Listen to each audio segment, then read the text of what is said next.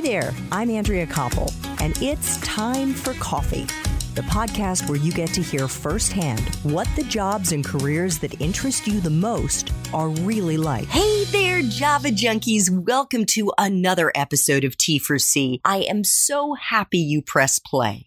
If you like fashion, I mean really like fashion, or maybe you're passionate about sewing or styling yourself and your friends, and well, guess what? That is exactly what happened with my next guest, who is a designer and the founder of tailored clothing for professional athletes, celebrities, and pretty much anyone who really cares about looking sharp. But before I introduce you to Mitch Purgason, who, by the way, is a cross between James Bond swagger and Ralph Lauren style, I want to make sure you've signed up for the Java Junkies Journal. That's Time for Coffee's weekly newsletter that brings you an exclusive window every Monday into what episodes we're going to be dropping that week. Just head over to the Time for Coffee website at time4coffee.org and sign up.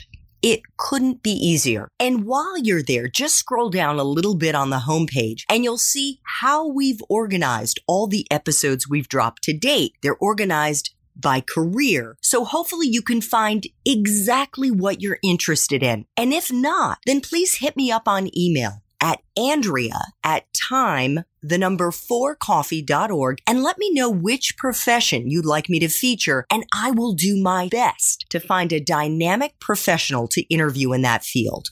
Now, my wonderful Java junkies, please grab your mug and take a chug of your favorite caffeinated brew, because it's time for another caffeinated career conversation. And my guest today is Mitch Purgason, a young entrepreneur and the founder of Stitched by Mitch. Without a doubt, one of the best dressed men I have ever had on Time for Coffee. Since 2014, Mitch has started two companies that are built around his love of aesthetics and culture. He designs bespoke suits for men, in addition to other items of clothing and dress shoes and gorgeous leather bags and phone accessories, while at the same time growing brand presence and creating multiple streams of income from social media.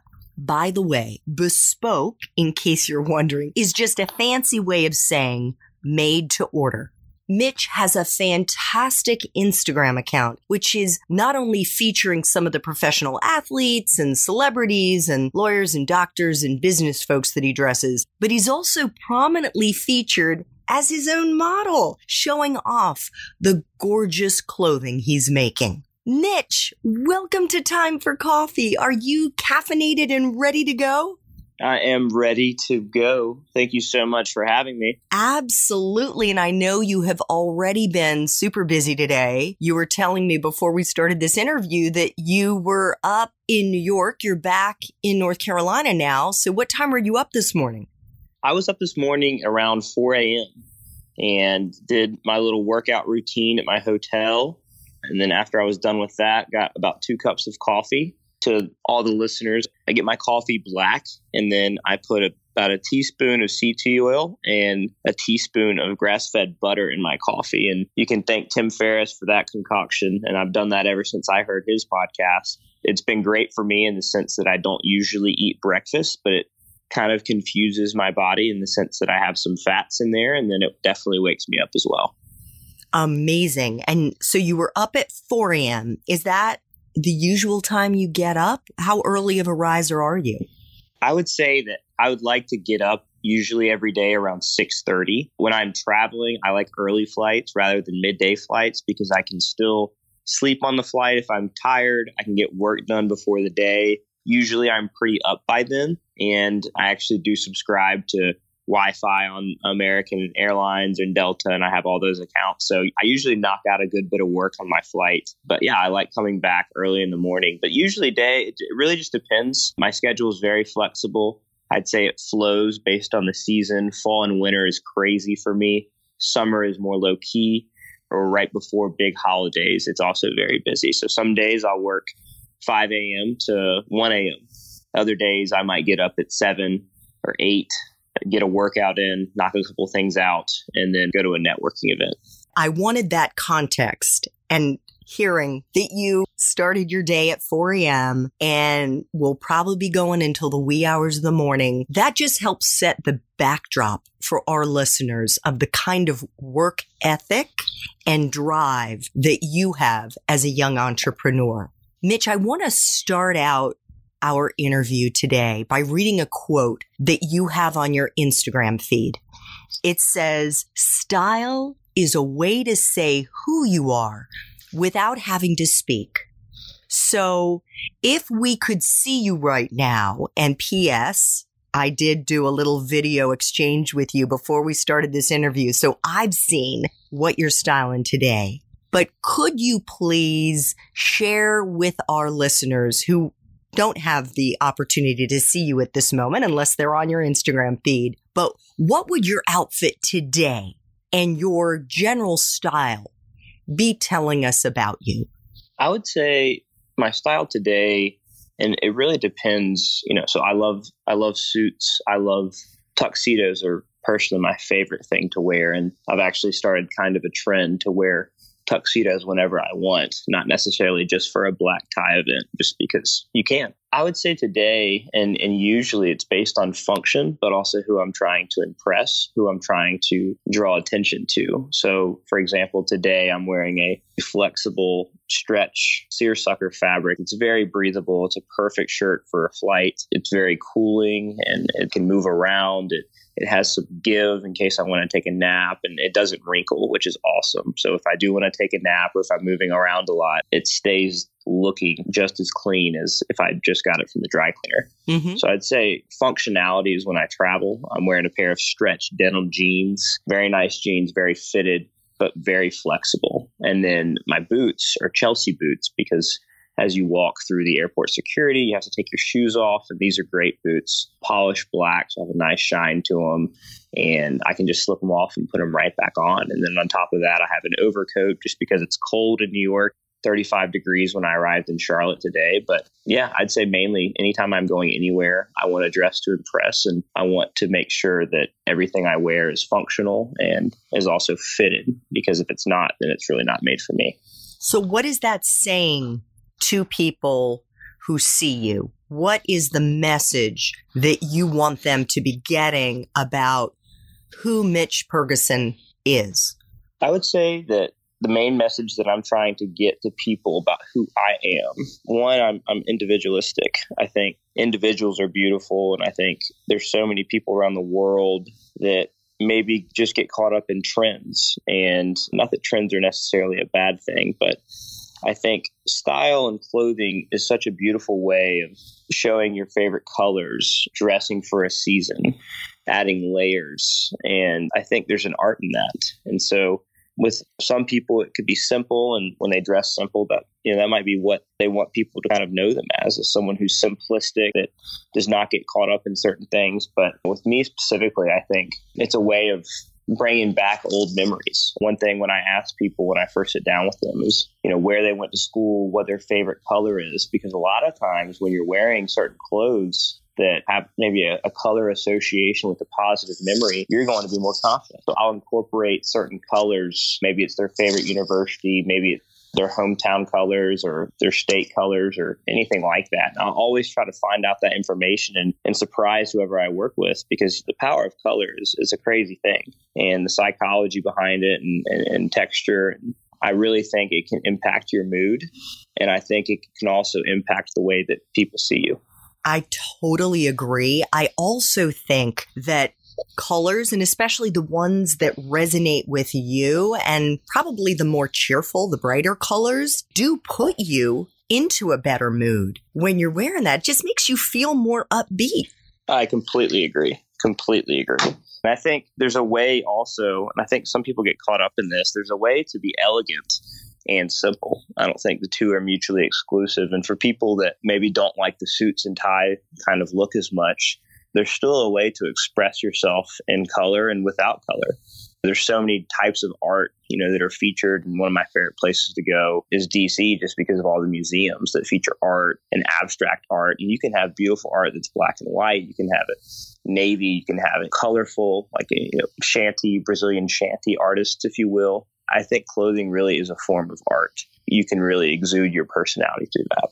Well, I want to get more into your clothes in a moment, Mitch, and I'm going to want to talk with you also about your time as an undergrad at Appalachian State, which you graduated from just a little while ago in 2015. But first, I would love to know, Mitch, where the idea for Stitched by Mitch came from.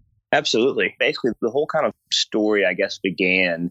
My mom is a very colorful woman, and she's always dressed to a T. My grandmother dressed to a T. My sister dresses to a T. And so I grew up in a very colorful household. Each room had its own different theme, was painted a different way, had animal print on the wall here, old-fashioned signs there. And I grew up in a very unique home. So growing up around women that knew how to dress and that were also very intent on displaying color, my environment molded me to be curious about that. And as I grew older, I played sports and I played basketball. That was my best sport. I actually played at Appalachian State. And I think being around the athletic culture, there's so many fun shoes, basketball shoes you can wear. And there's a huge emphasis on team colors and team spirits no matter where you are. And so I think the combination of nurture and nature, being around basketball and being around the culture that cares about what they look like, and then also growing up around it, it really just influenced me to be curious about it. And so we can talk about this later on. But when I first started the company in college, that's basically how it started, was those two things combined. And as I kept getting curious about certain trends and certain fashion, I was like, hey, I really like this. And people eventually started asking me to style them. And so at first it was Styled by Mitch. And that was my first name, was just Styled by Mitch. I'd help a lot of friends dress. I'd pick out outfits for them. I was kind of the friend consultant stylist in college, if you will.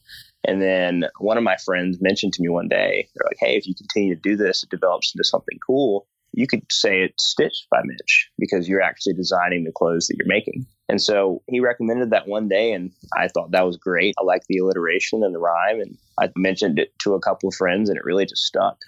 It's so interesting to hear that, because I was going to ask you what would happen if your name had been John and not Mitch. I mean, it just works out so perfectly. Your name rhymes with the word that paints the picture of custom clothing.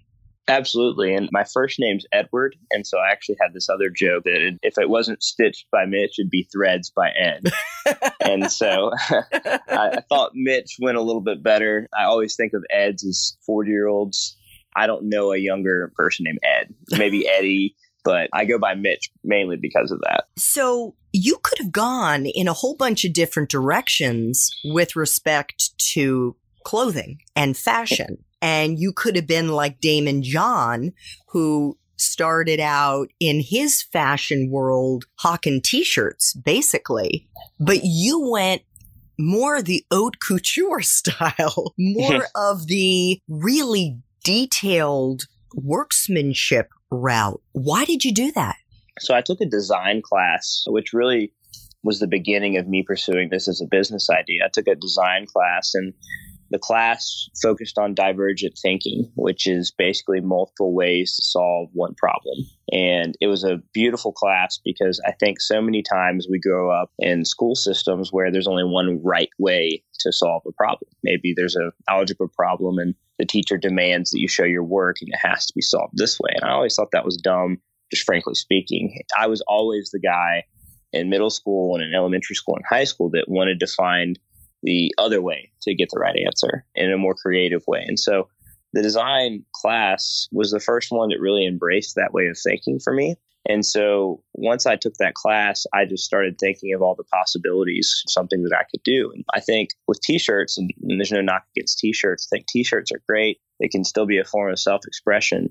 I have always had an infatuation with luxury. It's funny, you referenced James Bond and Ralph Lauren at the beginning of this interview, and those are people that I've always admired. I've always admired the George Clooney's, the actors, the Ocean's 11 tuxedo in a casino or casually dressed in Lake Como. But either way, it was still having a GQ look, whether you were formal or casual. And so that always attracted me. And as I studied more about the art of bespoke suits, the need for them, especially within professional athletes and my connections in those, and then honestly, just my coaches who could afford nice things, constantly talking about the difference between this brand and what they liked and didn't like. It was basically a perfect storm.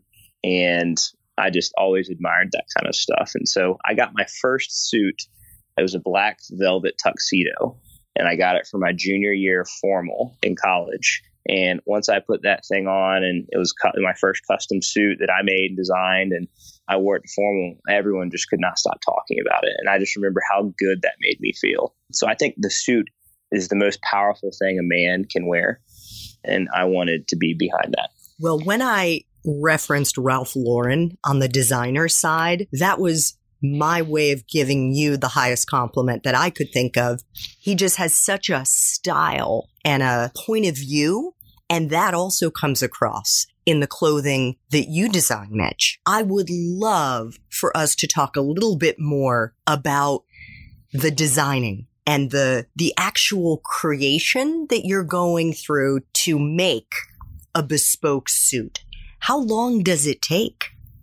So it depends on, first of all, what your budget is, what you're trying to make. So I offer a lot of fun additions, if you will, to anything that I make for anybody. That could come in the form of a custom fabric where I screen print either a phrase or a symbol that's unique to you. If some people probably remember the Conor McGregor suit that he wore before Manny Pacquiao, and those have letters, and there's a certain company that makes that specific fabric. I try to take it a step further and not just add leathers, but change the pattern. So it's not just a pinstripe. It could be a window pane and use symbols for that. And I actually just did that for Josh Gordon of the New England Patriots.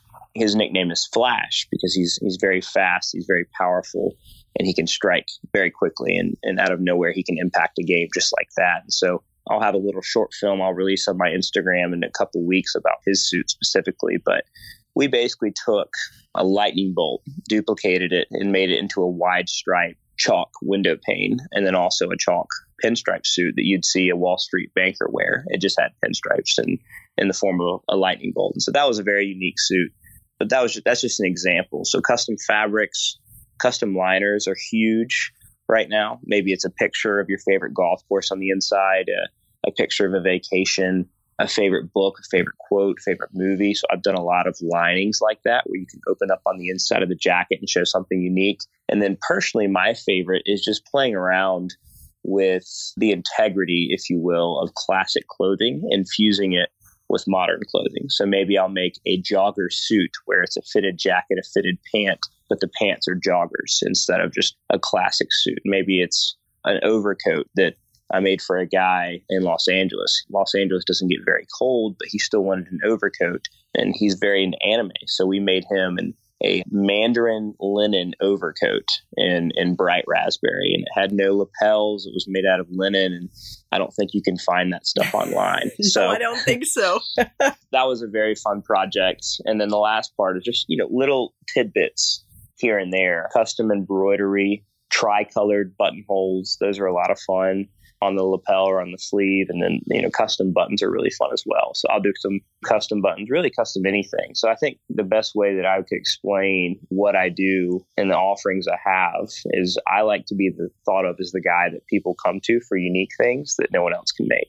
I'd say it takes about 6 to 8 weeks. And then like a standard Navy suit would probably take about 6 weeks. But any custom orders, 6 to 8, sometimes 8 to 10. And I usually try to give people the option of where they want it made. They can get it made in Italy, made in USA, or made in China if it's more budget conscious. And so give us a sense, Mitch, of the range of prices. So what would kind of just for sake of argument, like an off-the-rack bespoke suit, so simple, no new, you're not creating a screen print, you're just using fabric that already exists, you're making the suit all the way on up to all the bells and whistles that you just laid out. 100%. My suits start at $1,295, so a basic navy, kind of your starter suit, would be $1,295, and then they go up to about $25,000. And how many of those 25K suits have you made over the years?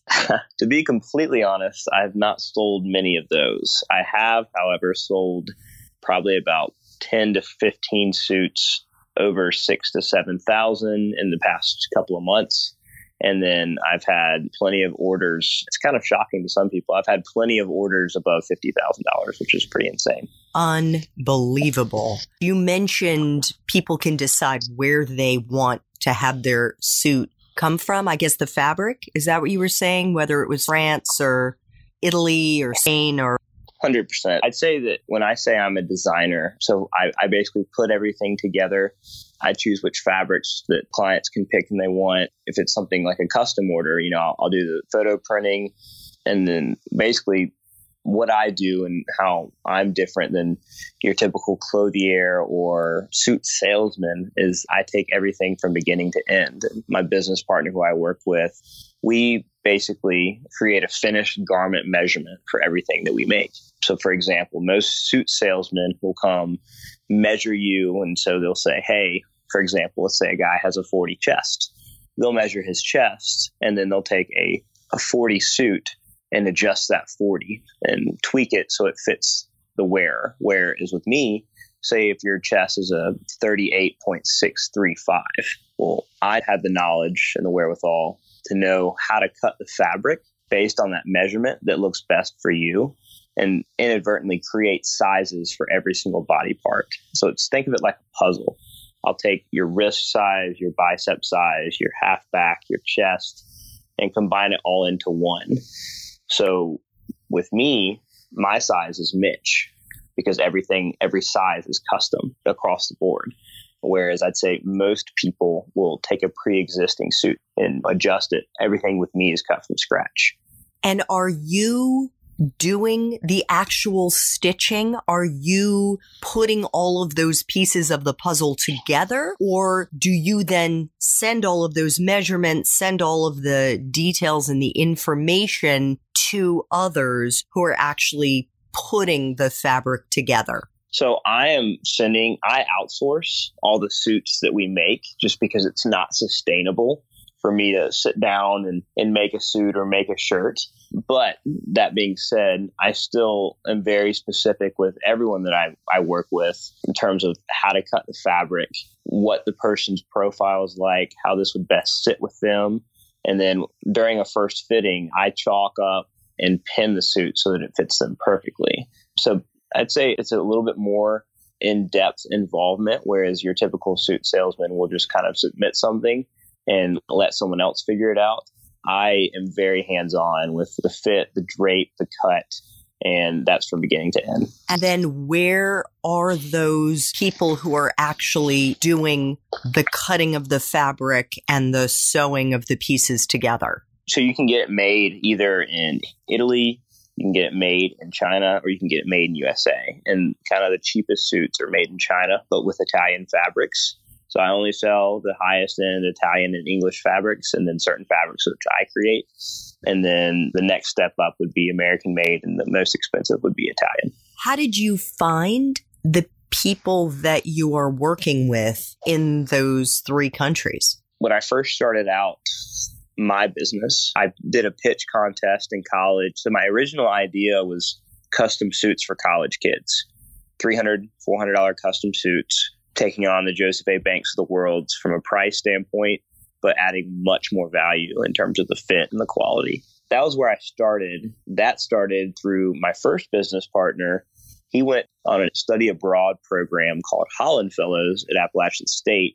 It's a 20-year-long program in the sense of it's been around for 20 years. And it's basically the top business students at Appalachian State go to China, understand supply chain, understand basically everything there is about international business, and stay there for about a month. Whereas the other students from China, the university we partner with, they come to Appalachian. And at the very end of the program, everyone goes to China and takes tours of Alibaba's factories and major companies over there. And so the program has been around for about 20 years. So it was kind of a known thing that you could bring $100, $200 and go to China. And they had a relationship with a local tailor that you could get nice quality suits for pretty cheap. So he brought that back, said, hey, I want to learn how to measure these people. If you teach me, can we do this back in the States? And so that's really where it started. And we were selling suits for $200, $300, and people loved it. And so that's where the idea originated. So I did a pitch contest where we pitched this business, and we ended up getting second place. And I met two guys that came up to me after that had been in the business for about 10 to 15 years. They basically just said, hey, we have some family connections, very powerful ones in the fashion industry. We'd like to stay in touch and see what you guys develop, see how you grow. And so after a while, it came to a point where when I was 23, 24, I didn't really want to sell suits to college students anymore. I wanted to get into the athletic culture, the professional world, the businessman world. And so once it came time to pivot there, I contacted these guys, and they basically opened up their book of connections to me. And then everything else has been made just through that, through trade shows. And it's cool in the sense that the internet's so powerful where if you market yourself a certain way, regardless of what you do, if you're good, people are going to find you. They're going to reach out to you. And it's the exact same way with the apparel world. So I have manufacturers to this day, probably 6 or 7 a week, reach out to me. And maybe I'll try them for a sample and see how well we communicate, see how I like the cut, see how I like their turnaround and all that. And if I like it, I'll give them a chance. And if it continues to go well, we'll develop that relationship. And so in a nutshell, that's kind of how everything gets developed. So where was the pitch contest that you participated in? The pitch contest was at Appalachian State. Their program is amazing for entrepreneurship. And I was fortunate to be a part of the first entrepreneurship class there. It's actually turned into a really big deal. First, I think there was only about 15 businesses that pitched, and maybe only 2 or 3 of those survived. I want to say there's like 20 to 30 now after 5 years that are still functioning today that started an apps entrepreneurship program. And the leader is a guy named Eric Schlinker, who did wonderful work at IBM, left IBM, built another company, and sold that company to IBM. He retired at Appalachian, which is a beautiful place in the mountains, to help raise his kids. And he, after 7 years of retiring, he got the itch to get back into the business and get back into starting something new and art of creation and building businesses. And so he's really been the mentor for about 30 to 40 entrepreneurs coming from App, which has been a really huge blessing in my life, as well as anybody that could be a part of that program. Absolutely. I mean, for anyone out there, no matter what profession you are in or you want to get into, finding those mentors is key. And I didn't really have a mentor outside of my dad growing up. I never had the courage really to go up to people I didn't know and say, hey, I'd love to learn more about how you did what you did. And would you mind helping me out? Because I always felt like I had to act like I already knew it, which is so silly, right? Especially when you're starting out as a young person in a new industry. Nobody really expects you to know everything. So I think that's fantastic that you've developed those relationships, Mitch. It's been very beneficial. So I would love to know more, and I'm sure our listeners would as well, about how you started recruiting your celebrity clientele, which includes professional athletes. You've mentioned a couple. Could you share some of the folks who are your clients and how you started building your roster? I work with a number of athletes around the country, and one of them, Doug Middleton, who's the safety for the New York Jets, Brandon Chubb, who's a linebacker for the Carolina Panthers, DJ Reader and Carlos Watkins, who are both defensive linemen for the Houston Texans, Josh Gordon, who's a wide receiver for the New England Patriots, Bubba Wallace and Corey LaJoie, who are both NASCAR drivers, a lot of actually college coaches as well. So I work with Jeff Capel, Jason Capel, who are both big-time college coaches, Wes Miller and Jim Fox, Wes is the coach of UNCG. He played at Chapel Hill. And then Jim Fox was head assistant for Davidson for a long time, actually helped recruit Steph Curry to Davidson. He was my second coach at Appalachian State. It's been a cool group of people to work with for sure. It really just starts with relationships. I've been blessed that when I played basketball for Appalachian, Jason Capel was my head coach, and he's actually been a wonderful mentor to me, along with Kellen Sampson, who's actually head assistant at University of Houston now, who's a top 25 program. And I played for those two guys, and then Justin Gainey who is an assistant at Arizona now. And then my strength coach is the strength coach for the Buffalo Bills. So App is not really known for basketball. It doesn't have a history of basketball, but when I played, there really could not be a better combination of guys who have either played professionally or been in the business and just really cared about their players. And so that's where it started. I think when someone like that gives you a chance, you just show them that you care and that you want to work hard for it. Eventually, they're going to be comfortable trusting you to treat their friends or family just as well as you treated them. And so that's really where it started. I made Jason's ACC championship suit last year when he was an announcer.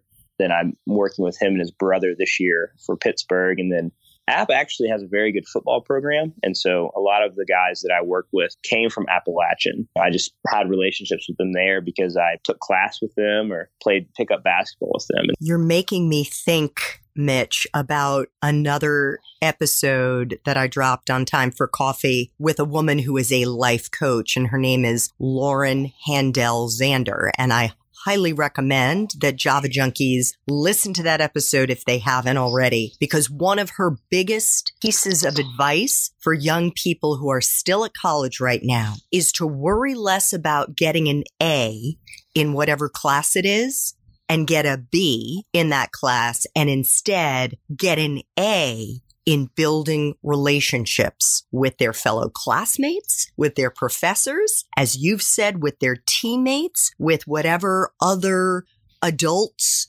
are on campus, because that will be the foundation that you're going to be building on. It's going to be the well that you're drawing upon professionally and personally for the rest of your life. Absolutely. I'd say that the biggest thing in life is relationships and learning how to add value to those relationships, whether it's, really any capacity. I think everyone has a form of value that they can add.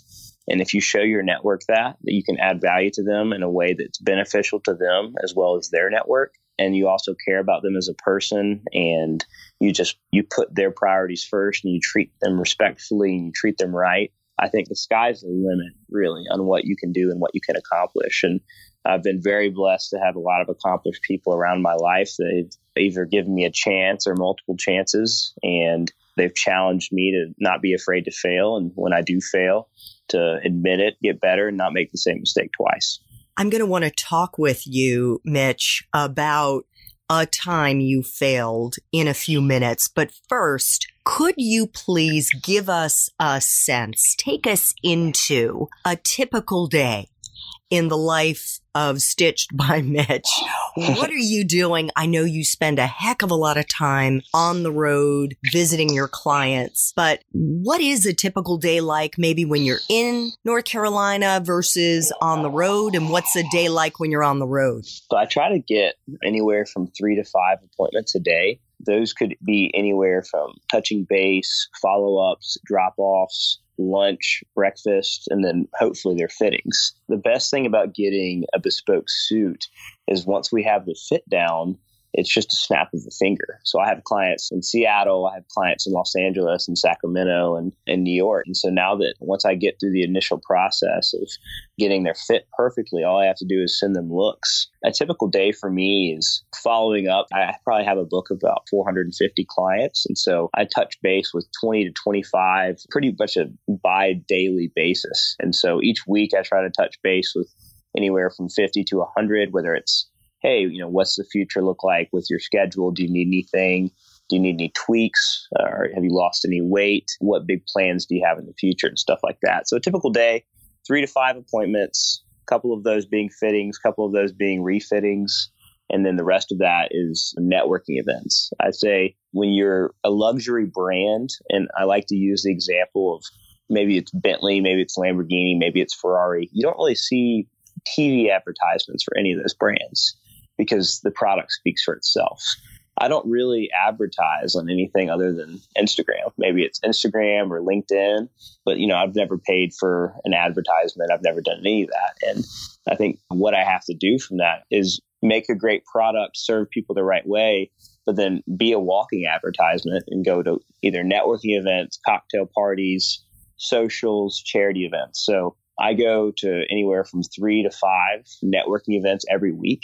I'd say my biggest expense other than travel is charity events, donating to charity events, whether it's, a custom suit or a custom shirt, and then just paying for tickets for the charity event. And how much time do you put into the getting the right photographs and styling yourself? Because let me say, I hope Java Junkies are going to go check out Stitched by Mitch, his Instagram feed, because Mitch is a good looking guy. He produces gorgeous clothing. It's almost like you're looking at a fashion spread of a menswear magazine. And I'm just wondering, is that the vibe you're going for? Absolutely. I think when you see beautiful pictures, and I've been blessed as well to have a lot of friends who are very prominent in social media. One of my buddies, Brandon Bryant, runs a blog called Wall Street Paper, that has hundreds of thousands of followers, and he's very fashion forward. And then I have another buddy named George Laboda, who has an Instagram called Atlas and Mason. And he and his buddy, Blake Scott, along with Brandon and my buddy Devin, are some of the top male bloggers in the world in the sense of their following, their fashion, the content that they produce. And so they've all really challenged me to step my game up. When I first started, I'd post like a basic picture that maybe it was decent quality, but it wasn't the best quality. And they've really challenged me in that aspect, that remember that at all times in person, as well as online, you are advertising yourself. And if you're not putting your best forward online, how are people going to give you a chance in person if they haven't met you before? And so I really took that to heart, and they've taught me some tricks of the trade, how to edit a photo, lighting, certain angles and stuff like that. And so they've taught me a lot in that aspect. Could you give us just a few tips that our listeners could kind of bring into their Instagram feed to take it up to the next level? So I think that first of all, you want to have a similar theme throughout your Instagram. You want to show people within the first 5 to 6 photos when they come to your page that they know what you do. And if they don't, then you've got to change that. So whether it's a product or me wearing a suit or someone else that I'm styling and they're wearing one of my suits, I want people to immediately come to my page and say, okay, this guy works in custom clothing and he sells really nice stuff. And so the way to show it's nice is taking high quality photos. iPhones are great. I have an iPhone and it does the job sometimes, but first I would invest in a nice camera. That is probably your best investment. And if you can't, find someone who is trying to build their portfolio photography. Maybe post an online Craigslist ad. Maybe post on your Facebook or your Instagram and say, hey, people that are trying to build their portfolio photography up, I'm looking for someone to take pictures of me wearing this or a product. I'd like to use your services. And I'd say a huge emphasis on your theme, that people know what you do when they come to your page. And then the other part is quality. I'd say the last part is consistency. If you post one time a week, that's not enough. You're behind. It's almost like a show. If The Office only released an episode once a month, it wouldn't probably be as popular as it is today. So they constantly gave people great content. They added value. They made people laugh, and then they do the exact same thing next week. And I'd say with Instagram or any social media app today, you need to be posting a couple of times a week, and not just with photos, but you need to be adding value. You need to be giving information that is valuable. So some of my posts will be how to style a suit for a certain event. What colors go well together with your profile? You have brown hair and pale skin? Cool. You should wear this. What's coming back into fashion? What is a classy way to go to a business casual event? How to dress up for black tie, mistakes not to make, stuff like that. And so I think once you have a good aesthetic, people know what you do, then you add the information, people are going to keep coming back for more. And that's really how you create a brand. Fantastic. Thank you so much for that. So Mitch, I want to flash back to when you were at Appalachian State and you majored in entrepreneurship and management. Did you know what you were going to do with that degree when you graduated? I did not, actually. So when I graduated, I did, because I had already started the clothing company as a junior. When I first went to college, I definitely did not. I was first a finance major, and I wanted to be like my buddies, and they told me I'd make good money and I'd be in business. And I liked the idea of being in business because businessmen make money and they can have nice things. And so when I went to college, I really didn't spend too much time thinking about it. The older I got, the more I realized that I have one life to live. If I'm going to do something that everyone else is doing that's normal, then I'm going to have a very normal life. That's the last thing I wanted. And so that design class I referenced earlier really challenged my way to think about life in multiple ways in terms of solving life problems in the sense of happiness. How can I be happy in life? And there's multiple ways to do that. And I think there's principles around that really stuck with me. 1, it's doing something creative. 2, it's being involved with people. 3, it's being in charge of my own schedule. And then 4, offering something that's valuable that people will create memories behind. And so I think life is really about creating memories and adding value and building relationships. And I figured this out about junior year, that what being in custom clothing and developing relationships and sports, it was a perfect storm of what makes me happy and what I wanted to do. 100%. And I think the only thing I would add, not to dispute anything you laid out there, it's just to say that what makes someone happy and what makes our listeners happy is something they have to figure out for themselves. It may be that they want more structure and they want to work for a company and they don't want to have to worry about the ups and downs that go with being an entrepreneur and a startup entrepreneur and all of that stuff. It may be that they want to work part-time and maybe they can swing it financially to do that. So 100%, but lead with figuring out what your happiness is and what it will require to help you get there. Absolutely.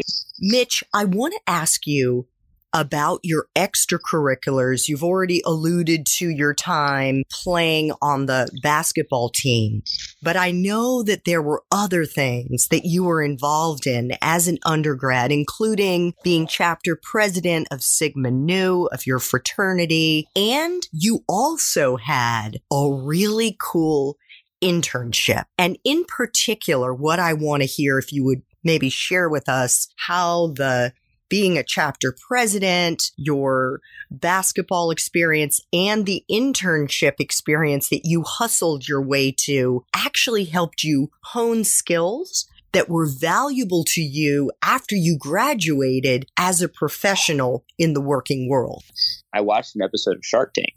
When I watched that episode, I just thought it was so cool. This was my sophomore year of college, and I was like, oh, this job is so cool. You're getting to invest in companies, and whether it's the person pitching the business, you're getting on a show and you're getting a lot of marketing from that. Hearing about the structure of what the sharks were willing to invest for how much and what they wanted back and the back and forth of that just always intrigued me. And then the product side was always fun to hear about.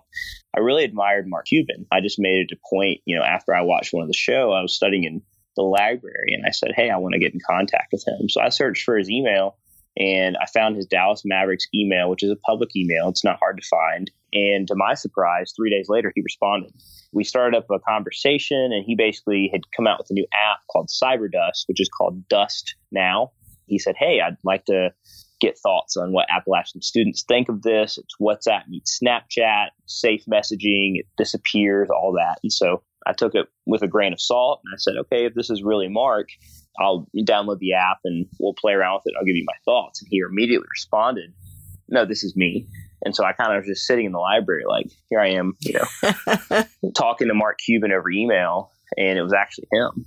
And so I told some of my friends, and they're like, no way, there's no way it's actually him. And we kept talking, and I kept trying to get people on the app, and I ended up continuing to get a ton of people on the app. And so what I did was, to prove that I was adding value to him, was I got 150 of my friends to download the app and write my name on the reviews on iTunes.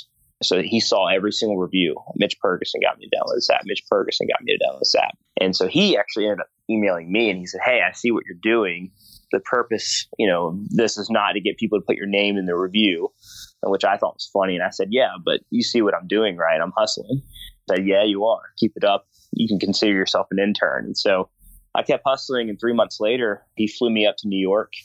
And I interned for him there and for Cyberdust there. And I helped put on the Steve Nash Celebrity Soccer Tournament, which was an amazing event. Steve Nash's foundation helps benefit inner city kids with educational materials. And so it was a crazy life experience. So I emailed Mark Cuban. I hustled. I worked hard. I was creative. I flew to New York and got to hang out with celebrities. And as a 21-year-old, that was such a unique experience. And it just made me think, you never know until you try. And that's really what kicked off, I think, everything for me was you just never know. So, Mitch, I want to ask you a question that I try to ask all time for coffee guests. And usually I ask them about a time that they struggled professionally. But I know for a fact, because I listened to another podcast interview that you did in which you said you wished that successful entrepreneurs that you had looked up to over the years had talked less about how they became successful and more about the times they failed. So I want to ask you about a time you failed in your professional life and what lesson you learned in the process of getting to the other side. When I first started out in terms of pursuing businessmen, lawyers, and professional people when I was only 21, 22, I lost sight. And I had actually a very, very great mentor of mine based in Atlanta named John Hearn challenge me on a couple of the things because I actually used him as my first very successful businessman that bought something from me. I was 21. I drove 5.5 hours to go measure him. And it's this executive C-suite guy in Atlanta that just kills it, does very well. I presented the fabrics. I measured him. I thought I did great. I didn't really know what. He just was very frank. He said, hey, this presentation's not very impressive. I think you should work on this. The communication over the course of the order was not good. Silence breeds negativity in the service world. Remember that. The way that you guys structured the conversation, I felt like I was selling you guys on how to sell me. And so it was a very humbling experience. He's very gracious, and it was a pretty cool story. He told me straight up, he said, hey, I know that you don't have a lot going on right now, but how much do I need to buy so that this trip was worth your while? I just kind of looked at him like, I can't believe he's asking me this. And so I told him, what I was hoping to make from the trip to cover expenses. And he spent almost double that. He was so gracious. And so that taught me multiple things. One, he challenged me on presentation. 2, he challenged me on communication. 3, he challenged me on delivering what I said I offered. And then 4th, that when I hopefully get to a position of his and I have someone else that's in another situation like I was at the time, to teach it as a learning experience and to challenge them, to have a call to action to get better and not just tell them what they were terrible at. And so that was a very, very valuable failing experience for me because it was no doubt a failure. It was an embarrassment. Oh, what a wonderful story, Mitch. Thank you so much for sharing that. My final time for coffee question is if you could go back to Appalachian State and do it all over again, but based on the wisdom you have now, what advice would you give yourself? I would say to start failing earlier and to not want to blend in earlier. I'd say I delayed my development for about 2 to 3 years because I didn't do what I wanted to do. I did what I thought would be a good idea based on maybe what my family wanted me to do and what my friends wanted me to do. And I remember I came to a very pivotal decision my junior year, and I got offered a chance to play on the basketball team. I talked to about 9 or 10 different people. They said to me, I don't think you should do it. I think you should stay involved with the fraternity, work on your professional development, really just focus on enjoying college and getting grades and focusing on what's after. Because if you don't plan on being a coach, why are you going to play basketball? And I thought about what they said. The more I thought about it, I was like, that'd be the normal thing. It's a very normal way of thinking. I listened to a couple podcasts that were very challenging in the sense of being different. It was perfect timing. And I just remembered thinking to myself, it's about time that my life has been pretty normal up to this point. If I want to change, I have to make decisions that are not normal. In addition to that, I should not listen to people specifically in terms that have not done what I could do or what I'm about to do in terms of playing basketball. I shouldn't take advice from people who have not had the experience I'm inquiring about or that are not where I want to be in the future. And so when everyone told me no, I said, you know what, I'm going to do it. I'm going to play basketball, and it's not going to be easy. And it wasn't, but I know that it's going to be one of the better decisions and better memories that I will ever have in my life, whether it's either hard or easy. It was very hard at first. I didn't touch a ball the first 6 weeks of practice. I was only defense. I had to get in great shape and I couldn't be late. I was basically the Rudy of the team, if you will. And that actually became my nickname, was Rudy. The relationships and how close I am to my coaches and my teammates now, after going through a lot, that was a pivotal decision of my life to change. I'd say up until this point, that's been the most significant decision that I've ever had. So it's trust your gut.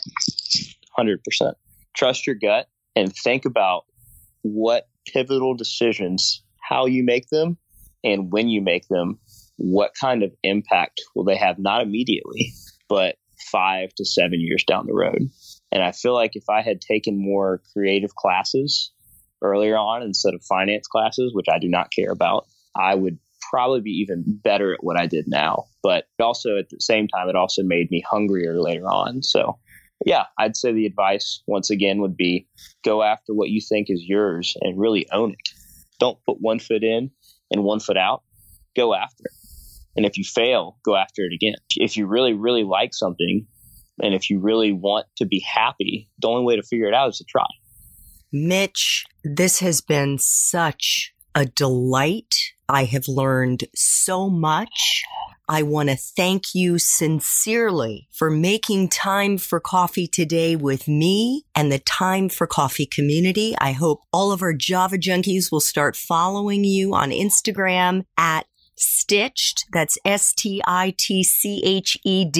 by BY Mitch, Mitch. You are a remarkable guy. I totally get why LaDan wanted me to interview you. Just really, really enjoyed our conversation today.